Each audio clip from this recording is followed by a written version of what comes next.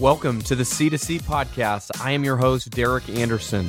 After holding my first event in 2010, I went on to create Startup Grind, a 400-chapter community based in over 100 countries. Along the way, I discovered the greatest marketing tool of all time, your customers. Yet, I couldn't find anyone sharing how to build a community where people could experience your brand in person or at scale. On this show, we talk with the brightest minds and companies on the planet about how to build customer-to-customer marketing strategies and create in-person experiences for your brand and customers before your competitor does. Get ready to take some notes because our next guest is Rosemary O'Neill. Rosemary has been in the community space since 1998 when she co-founded Social Strata. Social Strata's flagship platform, Hoopla, helps you build a branded online community. In this interview, we'll walk through the process of starting a community and cover topics like getting internal champions, legal buy-in, content calendars, and more. Take a listen. Rosemary, can you describe what Social Strata and Hoopla is and what you do in your role in the company? Sure. Social Strata is a company that's been around for about 20 years, serving everyone from Fortune 500 to nonprofits, associations, helping them build communities. Hoopla is a SaaS platform that is your Swiss Army knife of community, helping you get up and running really quickly. I'm the president. My husband is the CEO. So we've been running this thing together for the last 20 years. You're one of the co-founders. I am. I'm so sorry for you. It's beautiful and terrorizing at the same time, right? What I've learned at Startup Grind is to just continue to tell people not to start companies. But I'm very impressed. You've been doing it for 20 years. I feel like there's this piece of entrepreneurship and just company building that, like, there's this huge piece of just survival. Like, if you can just outlast everyone long enough, then you probably win. And you've been doing this for 20 years. So you've probably outlasted almost everybody else that started at the same time. Yeah, it's definitely gratifying. And also to see customers who've been with us for, big chunks of that time, people we've known using the product for 10 years plus, and who've migrated even with us over the years to different platforms. That's pretty exciting when I look at that. I mean, that's something too, as you're selling in products or services or software to companies, you sort of build up this rapport with a champion.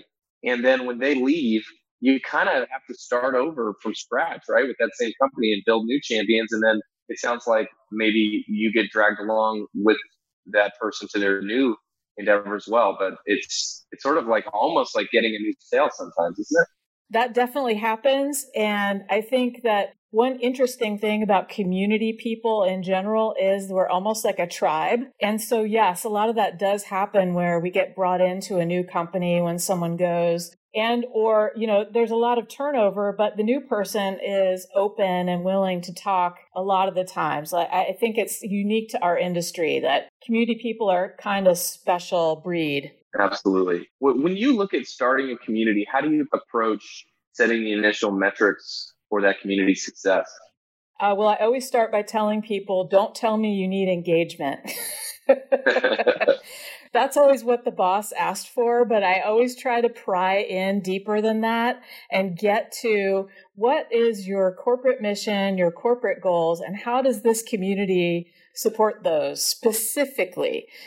Are you planning to monetize with ads? Are you planning to get more customers? Things like that. I think you have to nail it down. Feels like I think a lot of us in the community industry or people that have been doing it, we kind of started in that path for all the right purposes, authentic reasons. And a lot of those have nothing to do with ROI, right? And so, but you can't get these programs going without a sort of clear metric of success, or it's not going to get very far. At least that's what it seemed like in my experience. How's your experience though? I totally agree. And I think in some ways it's a nice self-supporting cycle in that good, authentic engagement will often lead as a byproduct to ROI and those numbers that you're looking for. But often it's hard to go the other way around. I think you need to start there when you're building it just so that you can get buy-in and get those champions going. So let's talk about the champions. How do you suggest our listeners get champions from within their company to get on board with community programs? What have you seen that's worked? I call it the sneakers effect. You put on your sneakers and you walk down the hall and you literally go visit every main person in your company who may need something out of this community. Find out what is bugging them and keeping them up at night, and then tell them how the community can solve that problem or make their life better. And if you can't do that with that person, then just don't bug them at all. Like all these people set up communities and they try to just tell people, come visit, come engage, come do it. But you really need to go face to face and really get them on board that way. But it's so much easier just to Slack them. You sure I can't just say working from home and just Slack them? No, well, okay. You might be able to send an awesome GIF or something that might get their attention, but no, I think you really do need to get face to face, even if it's video face to face. It's one of these things that it's not something they teach in school, but it's so important, right? Like when you get in a big company, and I only spent 4 years at Electronic Arts. It's the only big company I've worked in, but there's the sort of external marketing, like, trying to marketing to customers. And then there's the internal marketing and like just making people aware of what you're doing, getting excited about it. And I used to think like the way I looked at that, I'd love to get your perspective is if I needed to do something once a quarter that everyone was talking about internally. And if I could do that, then I would always like get a promotion every year. And so like, how have you seen that? Like, what are the best internal marketers? What do they do? How do they sort of get their programs standing out and sticking out amongst everything, all the other noise to it? One thing that I think is really crucial is to get your community goals kind of wrapped into whatever your corporate process is for setting goals and talking about what you want for the next year. If you can get those incorporated into that process naturally, then that will get you far too, because you don't want to be seen as community is on its little island and nobody knows exactly what it's supposed to be doing. It's kind of fuzzy. But if you structurally just build it in that you are part of that conversation, I think that gets you the respect that it deserves, as a key component, like it's mission critical to what your company is doing. And I believe community is usually mission critical. Let's talk about every community person's favorite subject, and that is money and budget. Companies are afraid often to invest. What should professionals do in the community space to get budget for their programs? What have you seen work? I think, we just touched on it a little bit. I think if you're doing that dotted line straight from what the community is doing, keeping track of successes and tying that directly to impacts. Even with a nonprofit, I can think of a nonprofit customer we have who actually went and they studied the real life, real world impact of the resources they were sharing in the community. Not just this was popular in the community, but what actually happened with that resource when it was used by folks in the community. So really, really grounding it in what is going on. And then I would just put in a plug from a vendor standpoint, since I'm an evil vendor, I'll just say, go straight to your vendor and get their perspective, like find out, especially when you're in that I'm researching a community phase, find out exactly what all the expenses are going to be up front. They should be up front with you. They shouldn't be hiding anything. Don't let any secrets pop up or surprises pop up when you get too far down the road. Really find out how things are going to go when you get successful, and are there going to be increases, things like that. You should be aware of all that up front. Yeah, and I think to enlist your vendor in helping with the sale, and they've probably been told no a lot more times than you have. And so, I know in Debbie's case, like we have a 30-page or 30-slide doc on how to resolve basically every internal, issue and question that we give to people that ask for it, that seem like they need it. But, like how can you enlist, get them in the conversations with the people that are saying no, and let them, not just you, some random person inside the org, bring an army with you to the table and sort of overwhelm people with, all the great things you're going to do from these programs. Exactly. Like you think about conferences that give a sample letter, yeah, I love give that. This letter to your boss to get permission to go. Do that with your community vendor, right? They probably do. Like you just said, they probably do have ammo for you. So don't be afraid to ask. Okay, every community person's second favorite thing in the world, and that's the legal team. They're pretty good at derailing these programs, even at the very end of approval. How can listeners make sure that they get legal buy-in and maybe security too? I have to give credit. My friend Gigi told me this years ago, and I filed it away, and it's really been good for me. You need to involve legal way, way, way up front in your process. When you first start thinking you're going to do a community, before even you talk to the vendor, before you start speccing out your strategy, involve them and let them feel like they're part of the planning process, and they're much less inclined to say no at the end of the process. In order to scale these programs, it seems like companies need a playbook or a system. Can you share an example of a playbook that you thought was well built and then executed? Yeah, I've got one that I have bookmarked on my computer that was shared in the Fever Bee community by Jeff Ross at Humana. And I can share the link with you if you want to include that later in the notes or something. But it is amazingly thorough. It's huge. It's probably 36 pages long, but it's really inspirational for even a small company to look at in terms of strategy, tactics. Why are we building this community? And it's really has inspired me too in building our own playbooks. Now, you've talked about seeding your community with founding community members, or I've heard people refer to them as sort of pioneer members. Can you explain how you've done that and how listeners could do the same?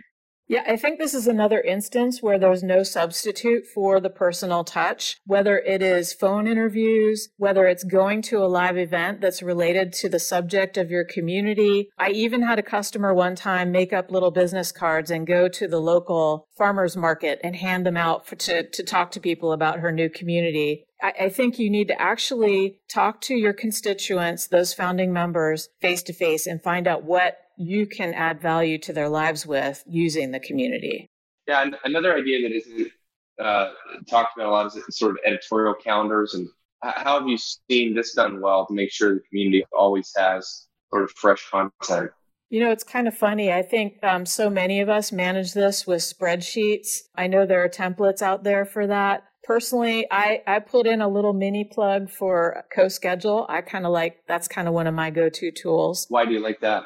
I like it because it combines the calendar and the to-do aspects, and you can share it with a team. And it's good for small teams. It's not crazy expensive. It's kind of a nice little tool. So that's one that I recommend. But, good old-fashioned spreadsheet, don't overcomplicate it. Make sure you're keeping track of your content. Who does it need approval from? I've seen people do neat things with turning the spreadsheet boxes green, orange, and red based on where it is in your funnel for approval. But basically, have a system.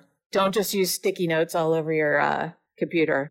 How has community building changed in the last 20 years? I've been building my own community for the last 10 years with Startup Grind, but I'd be interested to know, what have you seen? How is community different in the late 90s, early 2000s versus, maybe in the midpoint of the last, early point of the decade to now? It's really funny looking at when we started back in BBS days even. One thing that hasn't changed is human nature. Still talking about trolls and what to do about them and how to moderate content and all of that, how to get people talking. Those conversations, I could almost record them from day one, and they're very similar these days. Humans don't change their behavior. What I've seen really change along with the technology is the types of content that are being shared and user-generated content going from typing little green letters on a screen all the way to now it's so easy in a huge community like TikTok or sites where you can create your own videos and edit them in process and do crazy things like that. The creative juices, I think, have changed dramatically, which then also means us community managers and folks need to really be on our toes in terms of responding to that in kind with our own programming and content that's fresh and exciting, and in tying in things like events, like in-person things. Well, that's a great segue. This is the Customer to Customer podcast after all. Why do you think getting your community together in real life is important instead of just doing sort of traditional online community? Being in person with someone, even someone you've talked to for years and years online, is a game changer. And there's no denying that. I mean, I have people that I spent a conference weekend with 15 years ago that I am still deeply in touch with, and I feel like I know them. There is just no substitute for that face-to-face, and really building in ways that you can take those offline experiences and continue the conversation online in between, especially for people who have recurring annual events or conferences. It's so important to keep those relationships going and keep those touch points going. Because that's really what it's all about, is those real relationships.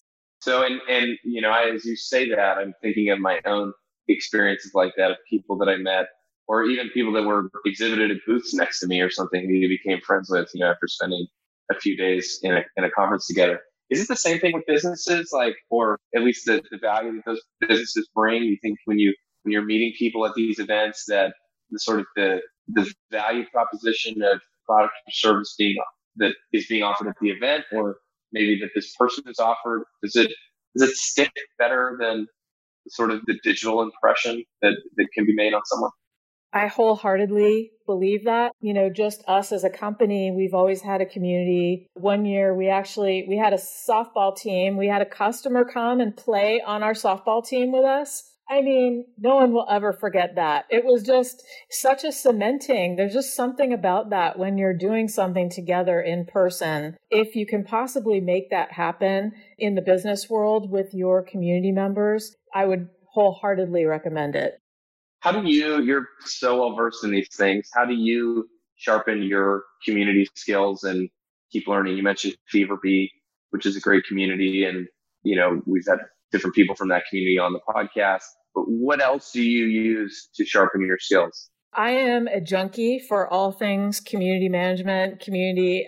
One of my real favorites is CMX Hub. Everything they do. I didn't get to go to the last summit. I'm so crushed about that, but maybe next year. I just absolutely love it. David Spanks is, a rock star. Those guys, their Facebook group is definitely a regular stop on my routes around the internet. I also love what used to be Community Is from Loyalty and now has a new name, which escapes me at the moment. Sorry about that, Sarah. But all those resources out there, I think you have to kind of stay in touch, because we all, as a tribe of community people, are so willing to help each other that it's just valuable, crazy valuable info. What do you think the best book ever written on community is? Oh my gosh. You have to pick a dog in the fight here. Oh. Which of all your friends do you want to highlight above all your other friends? Dude, that's hard. That's mean. And I happen to know that Rich Millington is in the process of writing a new book. I have to say, Buzzing Communities is probably one of my faves. Second place would probably be Jono Bacon's original.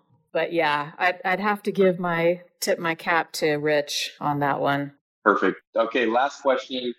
Tell us about a community that you love, and why do you love it? I will give props to this community. I don't know if anyone's heard of it, but it's called Hit Record or Hit Record. I've never heard it said out loud. It is a community started by this guy from Third Rock from the Sun. He started this community for people who want to be screenwriters or writers or creators, and they put out little challenges. Joseph Gordon-Levitt, yes. I knew it was going to go out of my brain. But it's an amazing community because it's all creative types. They run it really well, and they have all these really great challenges where you can put out responses and help each other out. And they've actually written commercials together, movies together, jingles, songs. It's amazing. Thank you so much for listening. If you like the show, please leave a review wherever you listen to this. If you'd like to see more about how to create your own event community, go to bevylabs.com/pod. Again, that's BEVYLABS.com/pod.